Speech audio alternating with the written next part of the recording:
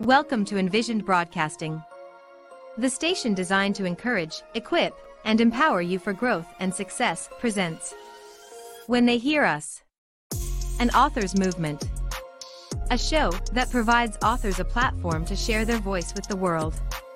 When They Hear Us, with Dr. Tracy Hines Lashley, begins now. Hello, world. You are back to listening to When They Hear Us. I am your host, Dr. Tracy Hines Lashley, the CEO and founder of Bossed Up Leaders Incorporated, a 501c3 nonprofit organization. So when I heard about this book that you are going to hear about today, I had to have these ladies on. This is a two-part series. You'll listen to the second part. So if you missed the first part, go back and listen to the podcast. And we are now on Pandora. Yes, I am excited about that. So the ladies we have here today, they are one of the authors of Asian Women Who Boss Up. Okay, so having a nonprofit with the Boss Up in it, you know I had to have these ladies on here.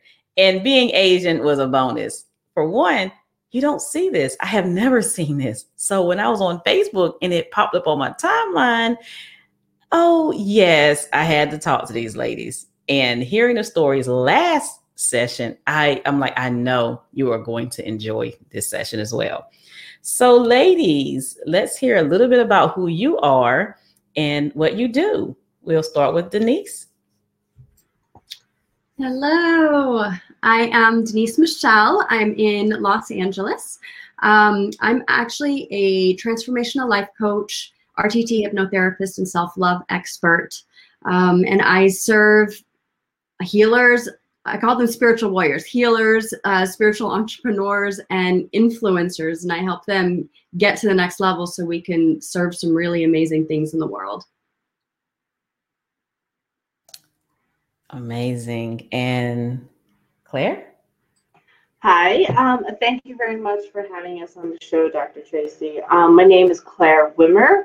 I am Chinese born, American raised, and I currently live and work in Munich, Germany.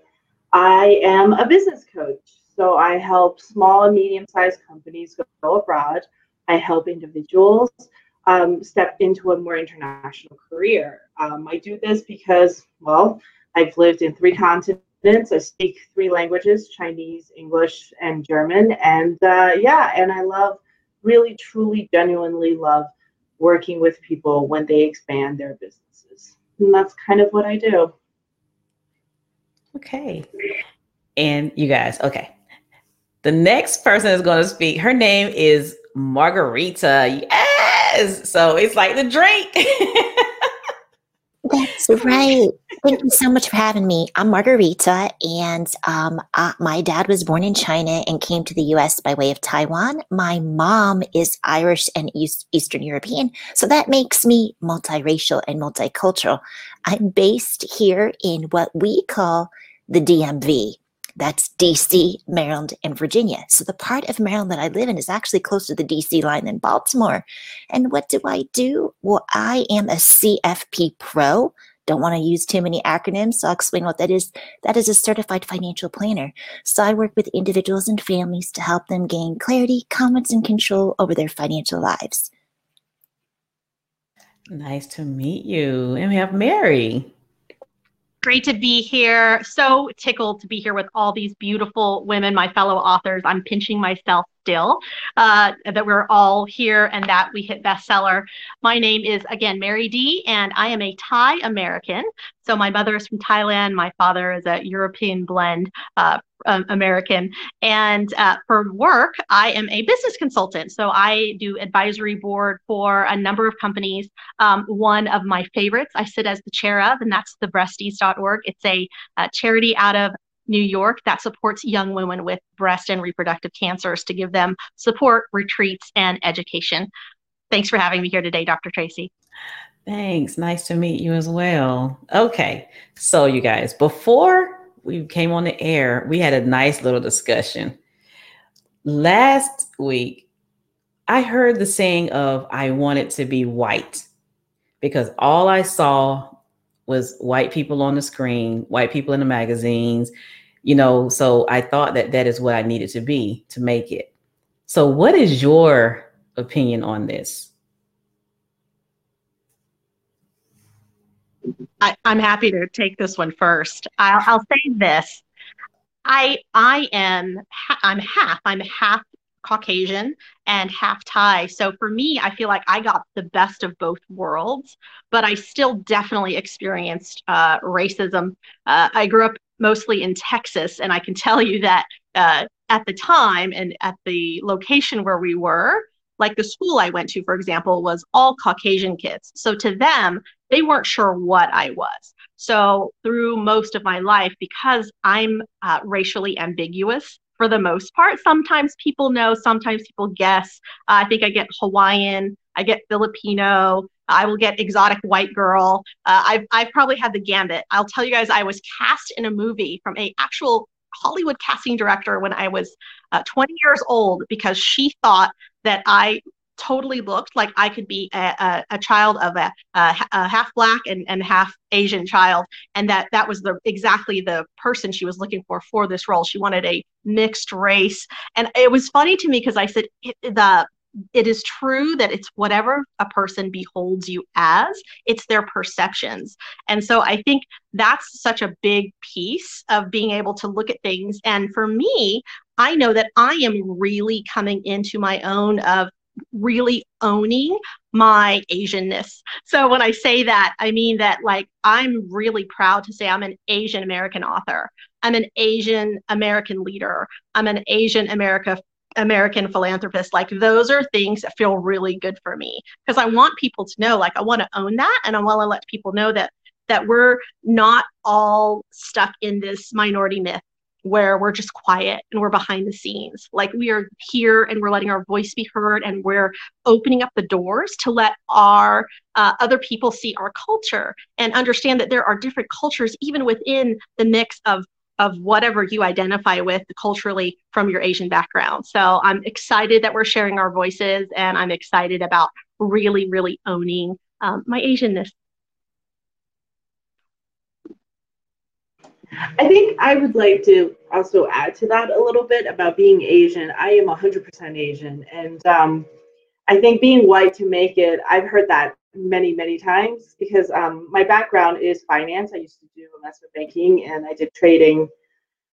That was my job. I worked on Wall Street, and I had it was a very misogynistic, very male-oriented position in general, no matter where you go. And I think as an Asian woman, it's actually helped me. So if you look at, there's recently a big conversation about how women are paid. And what I am speaking of is being an Asian woman and not an Asian man. That is a very different topic. Being an Asian woman has the ability to push. We have the ability to push, and we have the ability to make money just as much as a white woman does. And there's all these research that does that we are considered, as Asians, we're considered the model minority, and we are considered the good minority. And this is something that I also grew up with really facing because I went to prep school near Baltimore. So, and there's a big Black community and the Asian community. And I remember my guidance teacher who's Black telling me, "You are the model minority. I am not." And I distinctly remember this because I was like, okay, I am still considered not white, and you are not white, and we are friends, but you're telling me I'm different from you. And then she told me that I have to be conscious of how I talk and where I talk and what I do. And I think this, again, is because I'm an Asian woman and not an Asian man. I think being an Asian woman, especially in the States when I did work there, it was actually okay because people would always say, and this is very derogatory when I was working in banking, I killed two birds with one stone. I am Asian and I am a woman. I checked the diversity box and I checked the female box. And so because of it, whether or not I was good at my job or not, I was put on to a lot of things because, hey, guess what? Diversity is here with me. So I countered you can only make it with being white, as in it's a little bit more different. I think what it is we're discounted. That's my personal opinion. I feel like as an Asian woman, especially in the banking world that I lived in, the consulting world lived in, I am discounted because I am a woman first, and then I am Asian.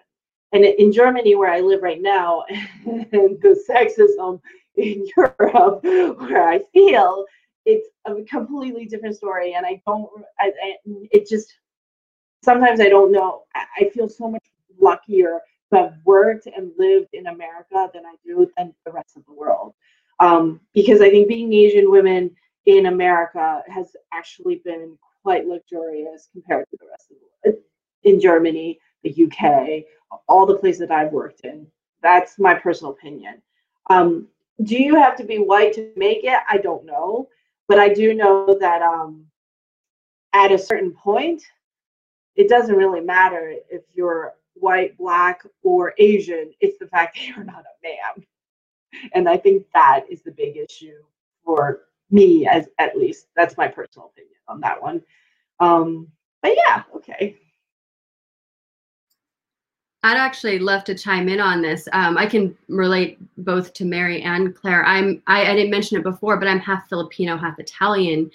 And in the early 80s, when I was a little girl, we lived in a small town in Washington State, and it was extremely prejudiced. That was the first time that I had realized that I was different.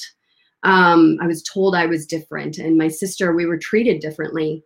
And I remember checking on the boxes that I was white because I wanted what I thought was the opportunity. It wasn't until I was a teenager when my sister and I literally had a conversation. We're like, we're not white. We're Amerasian. We're Eurasian, you know?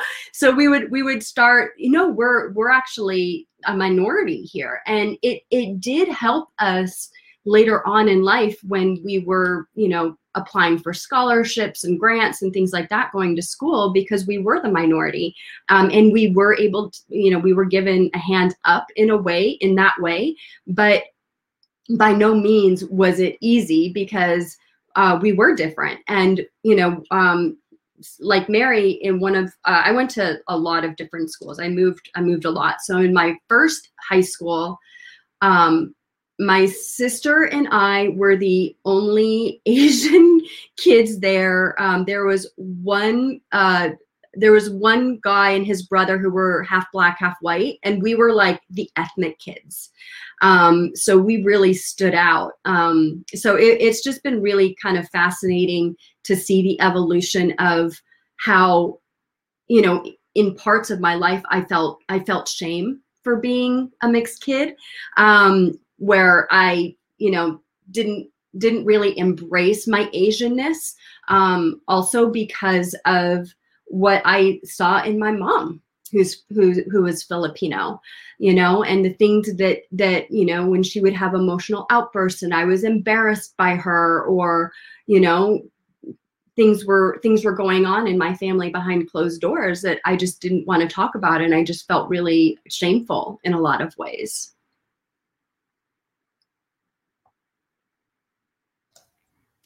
Wow. It's very interesting because I continue to hear that, you know, as Black people, we're not alone out here feeling this way. I'm like, man, I just never thought that Asians were going through the same things or similar things than we went through, because all you see are, you know, it's the success of Asians. You know, they're very smart. They have, you know, great engineers, and, you know, they have all these shops, these stores and things. It's like, they can't possibly be like us. Wow. And I'm so glad that I'm having this conversation with you. Yeah, we're definitely connected in so many ways, Dr. Tracy. You know, one of the other things that we haven't really brought up that I'll bring up because I think it to the topic is, even within being Asian, sometimes there can also be biases and there can be racism. I very distinctly remember my sister was actually deeply scarred because I have a sister who was actually full Thai, and she was dating a Korean man. And so he was in the church and they were really compatible, and really, you know, he wanted to marry her. And his mother said, well, she's not Korean, and I need you to marry a Korean. Like, we want to keep the family Korean. And it was really offensive because for my sister, she's like, gosh, like I'm Asian. Like at least there should, like, if you're gonna, have a rung of qualifications, you're telling me that just even my being Asian is not enough for you. Like I have to be a very specific type of Asian. And I just remember how like damaging that felt for her, because it still brought about those feelings of you're not good enough. And I think that's really what it all boils down to, right? Whatever kind of racism we might experience, or sexism for that matter, it all just feels like, hey, you're not good enough. And that's really what that underlying message is. And so we're all trying to get out of that. How do I really know who I am? And how do I also see the genuineness and have compassion for other people to say, let's meet each other where we're at, and not see some of these blinders that can go on when it comes to things like race and religion and politics and those types of things. Dr. Tracy, I loved the question. I'll just weigh in here myself that, you have to be white to make it. I think the first thing to decide is we need to define what we mean by make it. The other challenge that I think we have probably all experienced is Asians, Black, Caribbean American, African American. We generally, yes, there are nuances and differences, but our cultures are more collectivist, but yet America is an individualist society. And so sometimes we are taught, just put your head down and work, don't draw a lot of attention to yourself. And then when we go out in the world, people are like, oh, we might get, what Claire was saying, overlooked for promotions because we didn't speak up enough.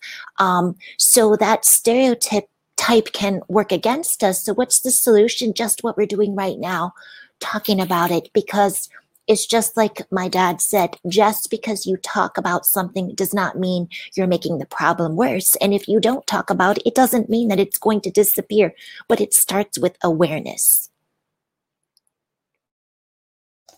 Wow. Yes, that is a very strong statement. Everything starts with awareness. And what you ladies are doing right now, you're showing the world we are more than, the hair stores. We're more than the finance people. We're more than, standing behind our husbands. And even as Black women, we have the same thing. It's we're always taught to be seen and not heard. Let the man speak. Let the man be in the front. And now having you ladies write this book, putting yourselves out front of everyone, saying, hey, I'm Asian, I am here, and you will hear me. I just got chills, you guys. Oh my goodness. Wow. Well, we're breaking through a lot of those old norms, right? These old norms of like that our grandparents had deep-seated even DNA, right? Because it comes up in a lot of times in religion. It comes around in societal norms. It comes to play in like the older movies. Can you guys imagine like some of the things we see on TV today are so different than what was even on TV 20 years ago? There are things that shows that would not fly today that flew 20 years ago. But that just tells you like it wasn't that long ago. It wasn't that long ago that these were very much the norm. And even with divorce, and I'm not sensationalizing divorce by any means, but that was a very big shame factor, right? It was like, no, just suffer through whatever you're going through because it's shameful to get a divorce. Whereas now you actually hear other, modes of thought, which are, gosh, like, no, you deserve respect and you deserve love and you deserve all the good things that you want. And so mutually, you should be able to come to the table with that. And if you can't, then maybe there is an acceptable reason to be independent or to not stay married or to uncouple. And you even see people doing that in really healthy ways where they're still co-parenting really well, or they're actually able to still leave as friends. And so you just have this dynamic of things that have changed in a really short amount of time. So I feel like we really are blazing the trail on some of this, because especially with the fact that we are so connected all by media, social media, and this World Wide Web, we're not just a small community anymore. We're a community of the world. And so it's a big stage. And now all these things get to come to light, and we get to have real conversations and let people know that they're not alone, and that they can really step into the light and talk about these things that might have felt shameful or might have felt not good, and things that might have been the old norm, but that there's a way that we can hit the reset button and create new patterns. And I think that's really what this next kind of chapter is about. It's about how do we all help create new patterns that are uplifting and feel good, and really allow people who haven't been seen and heard to be seen and heard. Wow. Yes. I would love, this brings me to tears, actually, because Dr. Tracy, I just lost my mom to COVID, and her life was just suffering, and it hurts my heart so much that here we are making way, and I know I'm her legacy, but I think about, Mary's talking about divorce and, people staying together because it was shameful to get divorced. And that's what my parents did. And I watched my mom suffer. And I don't think she ever truly knew happiness. And this is what we are here to change, because this is so deeply rooted. This goes even beyond my mom. This goes into my grandparents and their parents, and and all of this stuff that it comes down to. It goes into mental illness, which is what I was born with. I was born with something called borderline personality disorder, because all the anger, all the pain, all the resentment, all the stuff when it doesn't get channeled out of your body, it continues to keep going in your DNA until somebody breaks the cycle. I chose to break that cycle, and it wasn't easy. And I really look at this, and this is a paradigm, right? We are making way for something that is, yes, it's new and improved, but we are doing a lot of healing by having this conversation. Wow. Yes. I'm sorry, I had to get my composure back, you guys. Yeah. And, first of all, I'm sorry about your mother. But you know what? She is right here with you. She is smiling. She's with you. And when we talk about, divorce being shame, my husband was in the military. He actually retired after 20 years, but after about the 10-year mark, 10 years of our marriage, we ended up getting divorced. Well, I actually wrote in an anthology and stated that the military stole my husband, because he was always deployed and things. It's like we, just why stay in it anymore? So I divorced him, which was very, very hard. And especially for him, because his family stays together. They don't get divorced. Like, what do you mean get divorced? But 6 years later, we remarried. And, people are like, are you crazy? No, because the military really separated us. And we found our way back. So, and we're still married today. So it's just, things in life can hit you, but you can't stay in a situation to where you're dying. You're basically dying inside. And what's on the inside is going to show on the out. So, man, that's something. Wow. I just, I think that's why I love this book so much, because this isn't just, an average book of where we're talking about, yeah, this is how we reached success. We went through some failures. Like, we're talking about it all. We're really real, and we're really raw, and we're not afraid to bring up taboo subjects that, people really don't want to face. We're talking about how as a collective, we have to face all of these things in order to move forward. Welcome. I love what Denise Michelle said about healing. I think that, many people don't really understand, and that's okay. It starts with awareness, but they don't really understand even what happened to the first Asians that came here. They weren't allowed to bring their wives and have their family. And that's very relevant. I understand that's history, but if we don't discuss this and learn about it, we're not giving ourselves opportunity for that healing. Wow. Yes, that is so true. I'm sorry, you guys. You guys have me in tears of this one too. You know what? I'm gonna have to talk to all of you after this. The first part had me in tears. The second part, okay, you know what? This is not me. No. We just had two more of the authors pop in. And do you want to introduce yourself real quick? Like, yes, tell us who you are. I'm Lisa Milan, and I'm the CEO and founder of Masterpiece. And thank you for having me here. You're welcome. Thanks for joining. Hello, Dr. Tracy. Hi, everyone. I just saw the message in the group and said, oh, it was today. And then I saw Lisa's message. Oh, then she said, I said, oh, I have to just hop in here. It is okay.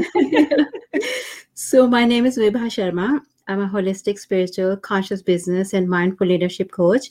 And I'm CEO and founder of Cosmic Ways Holistic Life Coaching. So glad to be here with all of you ladies. Yes, thanks for joining. We were just discussing basically about one of the authors last week mentioned how she wanted to be white. And then we started talking about the mixed race. So do you guys have any input on that? Have you ever had that feeling that you had to be white to make it? Or you have any challenges of mixed race? Fortunately, I never encountered anything like that. Wow. You know, yeah, I have all kinds of clients, like, you know, Chinese, black, white, all colors, you know, and I love all of them. And same here. Actually, I'm Filipino and part Spanish, and I never really had an issue with it because I always had put a stand whenever because I worked corporate my whole life. And so, again, with there, it's like most of the executives, most of the leaders are men. And so I always had to really like stand out of everyone to make sure that I'm heard because I'm a woman. And not only that, you know, like, I'm also a different race and like, you know, what it is of what they're expecting of. But it didn't really bother me or anything. Wow. Okay. So you guys were fortunate. I was telling them I have two nephews. So they're Filipino and black. And one of them looks like Tiger Woods and he even plays golf. I was like, he's just such a cutie. So we are going to take a quick break, and we come back. We are going to let the ladies tell us about their chapters. Be right back. Dr. Tracy Lashley is the voice of the oppressed and master of teaching the transformational steps from pain of trauma to the power of a survivor. Destined for the shape-shifting ability to step into thriving beyond trauma. She has survived welfare, single parenthood, divorce, military spouse life, being broke, living with bad credit, borderline homeless, not being able to feed her children, just simply struggling to survive for her and her children. If you can relate and wish Dr. Lashley to assist you, contact her today by sending an email to info@drtracielashly.com or by going to her website at drtracylashley.info. Dr. Lashley is an expert teen culture strategist who educates leaders on techniques to harmonize family and work life while developing dynamic and productive teams. After being raised underprivileged, becoming a single mother of two, Dr. Lashley married an Army soldier who deployed to Afghanistan, Iraq, and Korea 11 times during his 20 years of service. She was forced to raise 3 of 5 children essentially alone. As a working mother and college student for 10 years, she had to find a sense of balance while juggling her children's activities and not losing herself in the process. She now helps working mothers and women in leadership positions harmonize their life while creating dynamic and productive teams at home and work. Are you ready for Dr. Lashley to elevate your teams at work and home?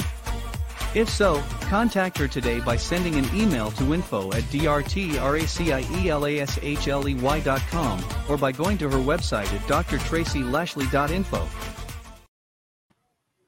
We are back. We are talking to some of the co-authors of Asian Women Who Boss Up. So ladies, I am excited to hear about your chapters. So who wants to start? I can start. I wrote about confidence, right? Confidence means different things to different people, and people's perceptions of what it means to be confident is different as well. After all, we're all different. I am in finance, and believe it or not, I actually, in some ways, this is a stereotype. I am good at math. I like numbers, but I am a horrible salesperson. And the reason why I'm a horrible salesperson is I didn't want to be perceived as that pushy person. So I was led to believe that being patient and empathetic and asking questions and listening were all signs of weakness. In fact, my boss, he did set me aside. And when I tell this story, I actually get a little bit emotional. At that time, I had 2 children. I now have 3. I had a 3-year-old and a 1-year-old. And he said to me, he's like, Rita, you may want to think this. You're a lousy financial planner. You don't know how to sell. You spend too much time asking questions and listening. And I actually didn't cry or melt down. I am very emotionally grounded. And I said, you know what? He is right. I am lousy for the type of client experience he wants to deliver, the type of people he wants to serve. But for the type of work I want to do, changing the face of wealth and talking about wealth, intergenerational wealth, I need to be who I am. So I learned that we were actually both right. And I decided that I was just going to put my head down, work, and hustle it out. And then when I felt comfortable and confident about talking about this, that's when I was like, you know what? Let's go. Let's boss up. So in my mind, bossing up means having the courage to speak out, even if it's painful. I love that. I love that so much, Margarita. I think my chapter is actually around overcoming adversity, which I believe every author here has bits of that in their story. It's really about overcoming those adversities. For me, it was also like a lot of reflection and looking back and saying, I've had a really successful, 20 plus year career, but then comes this time of my life where I not only lost a 6-figure business and an 8-figure business, but I got diagnosed with breast cancer. So being able to go from that back into a life of victory and good health and holistic healing through that process. So that's really where my chapter goes and leads into your beautiful chapters as women who are overcoming adversity in other ways. Mine just happened to be business and health. And you are a survivor and you are thriving. Touché. Wow. So my chapter is about importance of spending daily quiet time or meditation, and also about my journey into becoming a holistic spiritual life coach. And now I'm also coaching corporate clients and teaching mindfulness and mindful leadership. And it's about my story and when I came to US after marriage, and I had a lot of time and I was just getting used to this way of life, and I was missing my family. I started reading lots of books, and I always loved reading spiritual books coming from a family where we were exposed to a spiritual side of life. So I was reading a lot of books on meditation, and I started practicing meditation. I love it. I attended all the classes I could, I could enroll myself into all the meditation classes. And long story short, and I started teaching meditation to kids and to seniors and to women. And then I decided to become a holistic spiritual life coach. And now I'm conscious business coach, and I'm teaching mindfulness and meditation to corporate clients as well as other people, kids, women, and corporate clients. So that's about it.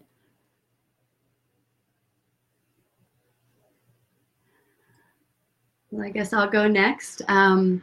So my chapter is really about authentic and self-healing, self-love. I mentioned a little bit earlier about being born with borderline personality disorder and having a mental illness and really debilitating issues growing up, growing through my life, anything from suicidal depression, anxiety, PTSD, sexual abuse.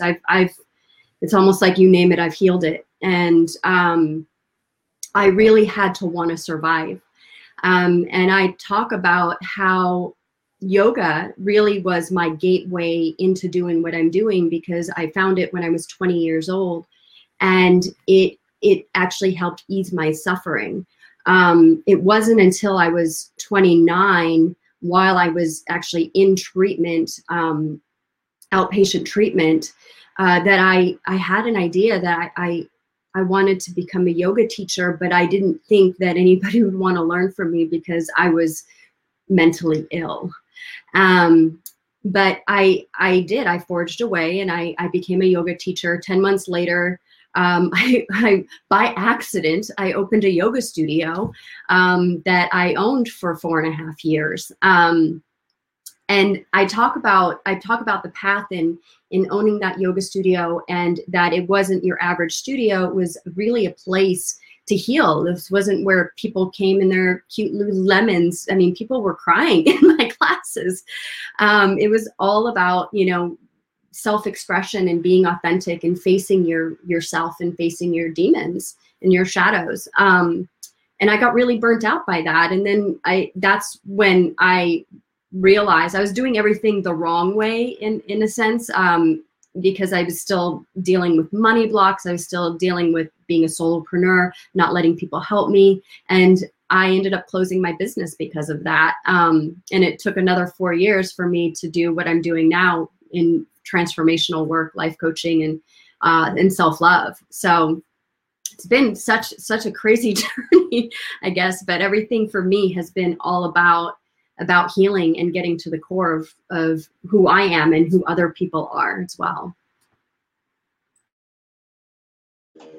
So I think I'm gonna piggyback on that self-love idea. Mine was my chapter was about being honest with yourself. I am a very classic Chinese immigrant, second generation. My parents moved to the States from China when I was 6, and I was pushed in every possible direction you can think of. And I went to an Ivy League school. I came out, I went into banking, and I did everything I was supposed to be doing. And then I hit a certain age. I was still single. I was working 60 hours a week. I was making wonderful amounts of money, but I wasn't happy. And I walked away from that to find love, move to Germany, where I don't speak German and I don't look German, and kind of just start my life all over again here. And I have my own business, and I'm not very spiritual I am a business person. I am in consulting and banking. And what I realized and what I do now is I help small companies, small, medium companies, and I help individuals to express themselves. And this specifically, because I live in Germany, means operating in English. So that's one sector. And for us Americans, we take our ability to speak English for granted. And as Asians, a lot of our parents probably suffer from the accents and just having to deal with the fact that you don't speak English. And so a part of what I do is I help clients to really embrace that, what there are different levels of English and how they can succeed within their own comfort zone. And my chapter is about be honest with yourself. I work with a lot of individuals who are incredibly senior, but then when it comes to presenting themselves, when it comes to talking about what they can accomplish, they kind of fall short. And that's sad, I think, especially for someone like me who loves to talk. It's a skill. It's something that you can work on. And that's what I want to do. And that's what I want to do for people. Be honest with yourself. Figure out what you can do and then go from there. This chapter for me also was very enlightening, because as some ladies, after you have kids, I've had 2 kids, they're in school more or less, and now all of a sudden I have free time. What do I do with myself? And so it was also a really good timing for me because I met where I read the chapters of some of you ladies, and it's been inspiring for me as well. So thank you all. And yeah, that's my story. And this is Claire Wimmer, by the way, for those that don't get to see us.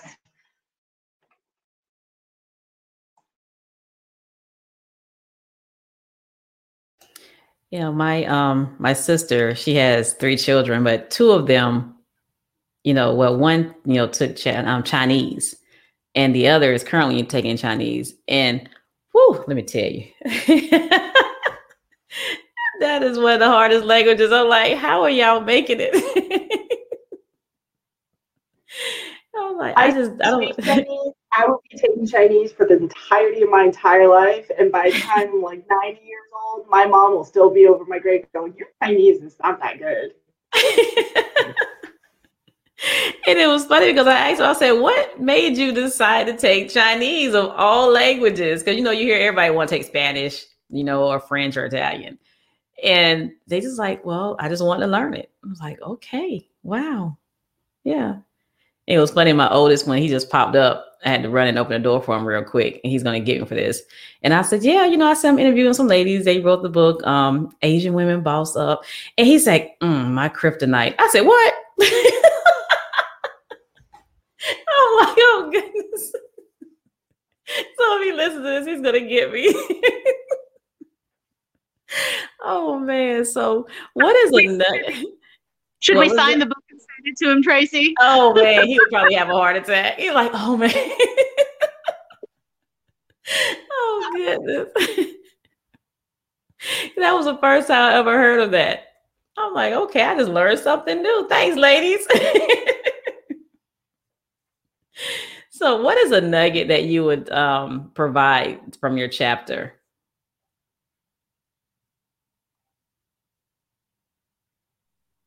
And can I just say 2 things about what you just said about your son saying that Asian women is kryptonite? I feel like of all the stereotypes, that is actually one of the main stereotypes, being Asian, growing up with all white people.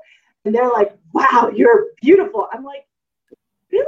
And this, yes, of all the things being Asian, that was the one thing that I always questioned, and it's my beauty. Like, wow. Am I really beautiful? Or do these people who are white have no idea?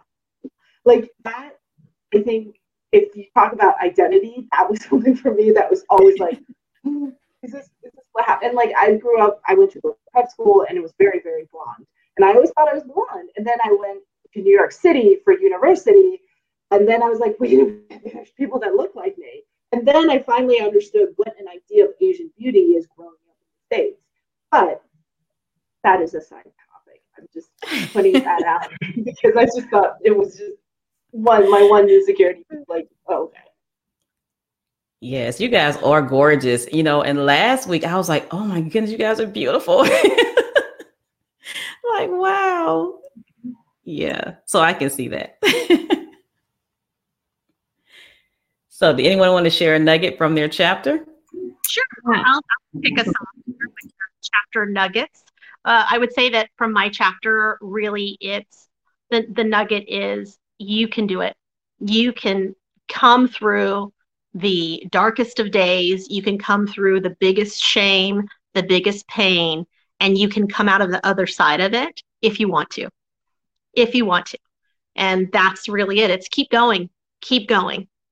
There is a silver lining to every cloud. There is a light at the end of that tunnel. Sometimes we just have to climb a few mountains to get there.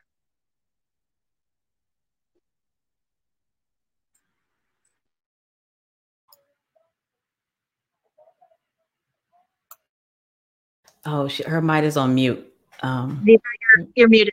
I was talking for such a long time and I'm giving you nuggets.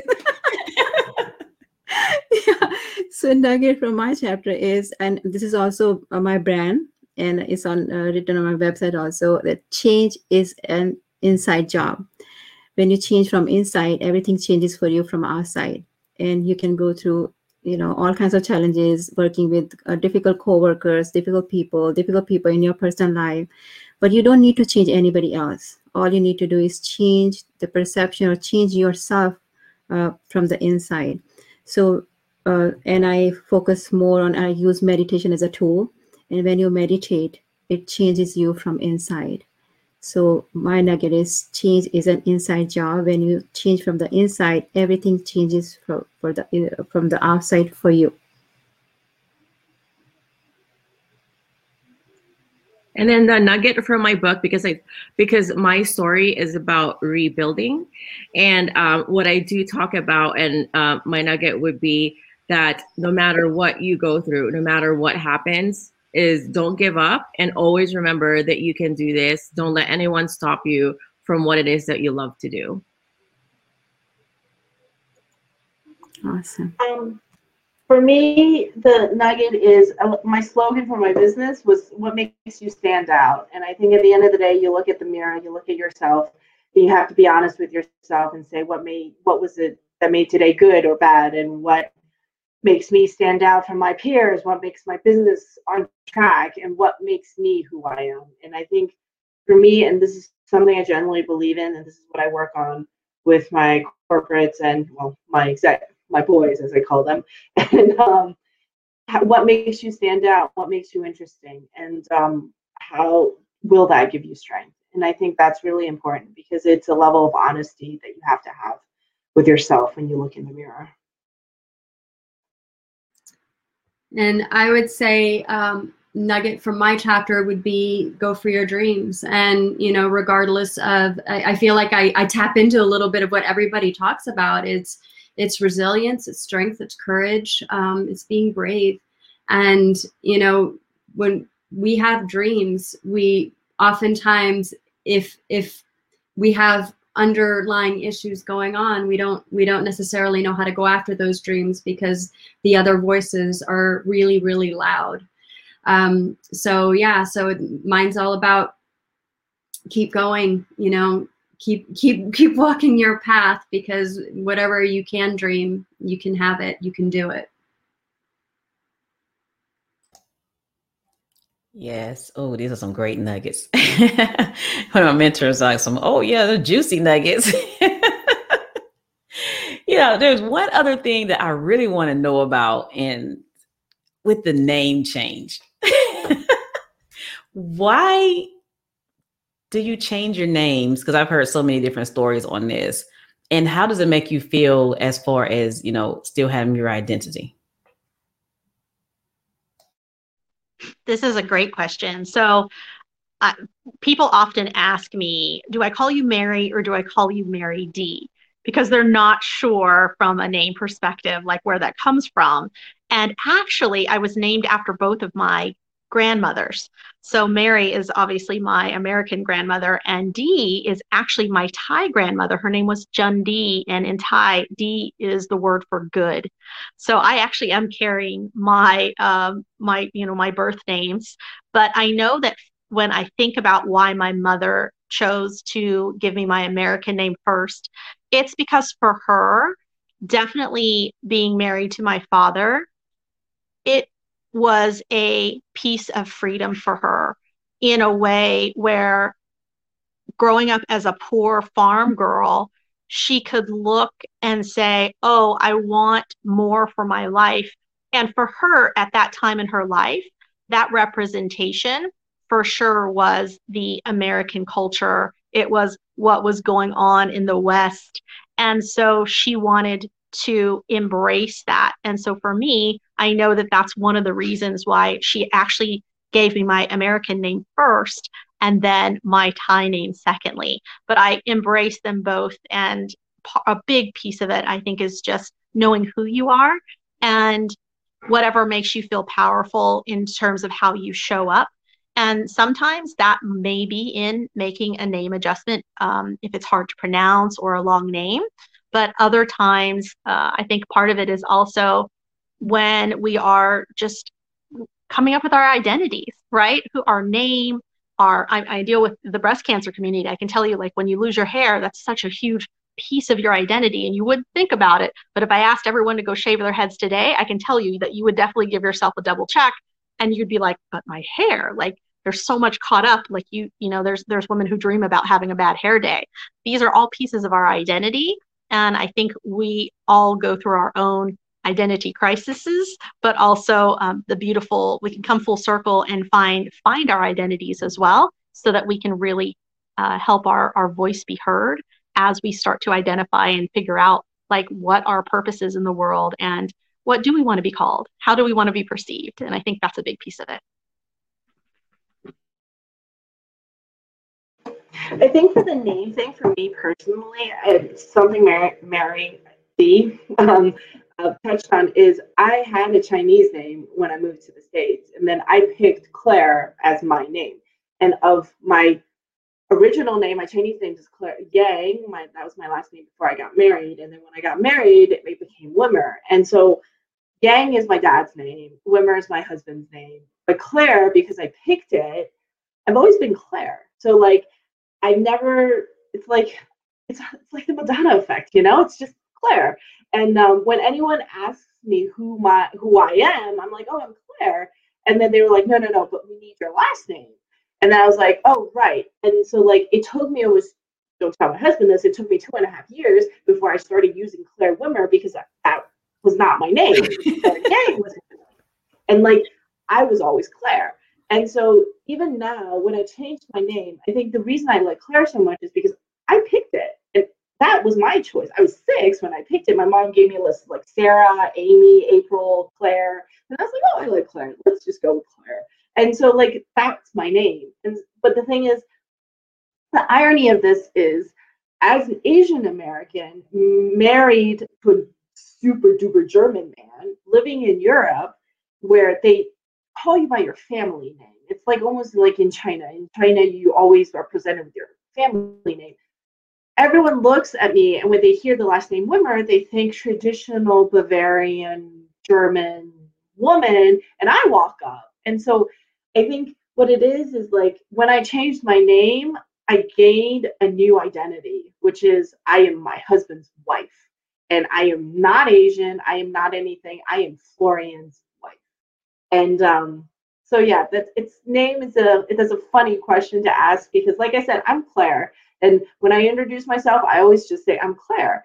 And I never use my last name. And yeah, that's that. That's my 2 cents on the name situation. As for me, Lisa is my nickname. And I think as I was growing up, my family had always called me Lisa. My real legal name is actually pretty long. I guess like with Filipinos, they like to use the mom's maiden name as well as, my father's last name. So my real name, I guess, in my birth certificate is Maria Elizabeth Destura Milan. And that's like super long. And so ever since, I was little up to now, I always just tell everyone that my name is Lisa Milan, or Lisa for short. And for me, unlike everyone else, Vibha is my name. My parents named me Vibha, and Vibha means light. And Sharma was our family name. And interestingly, when I got married, my husband's last name was also Sharma. So I was Vibha Sharma all my life. Okay, you sure you're not related somewhere? No, we are not. We are not brothers and sisters. He's not. Oh, wow, that is such a unique name. Yeah. Wow. And there are a lot of Sharmas actually in India, a lot of Sharmas. But Vibha was my real name, and my parents named me at my birth. And I love my name. It means light. Wow. Oh, that's great. Thank you. You are a light. You are a light. Oh, thank you so much, Mary. So nice. Yeah, and my name, I go by Denise Michelle, which is my first and middle name. And I was actually named after my father. He's Dennis Michael. And so I'm the junior, and I wasn't supposed to be a girl. My parents didn't even have a girl's name picked out. And so because my mom was married to an American Italian, I don't think it really crossed her mind to give me a Filipino name, or to kind of embrace that. Which I think that there's some aspects of that kind of make me sad because I never learned the language. Yeah, and that's really tough that, people are like, why didn't you learn? And honestly, it was because my parents fought so much. I think that became an issue that my dad didn't want us learning. And so my mom decided to stop teaching us when I was about 5 years old. So yeah, so there's a lot of aspects to that. But yeah, now I go by Denise Michelle. I embrace it. I changed my name for a short period of time a few years ago because I think, just really working in my spirituality and like coming deeper into my own. And I was like, I don't know if Denise Michelle is my true spiritual name. And I ended up going back and I was like, you know what? I'm embracing. I'm gonna own it. I'm owning Denise Michelle, and that's who I am now. Wow, that's great. Okay, so I do not want to end this without people knowing how to get in touch with you and how to purchase a book from you. So let's let them know who you are and how to get in touch with you. Yeah, people can reach out to me via my website. It's called www.cosmicways.com, COSMICWAYS. And also my another website is called vibhasharma.com. And I have another book there. This is my second book. My first book is Turn Within, Reconnect with Your Inner Peace and Well-Being.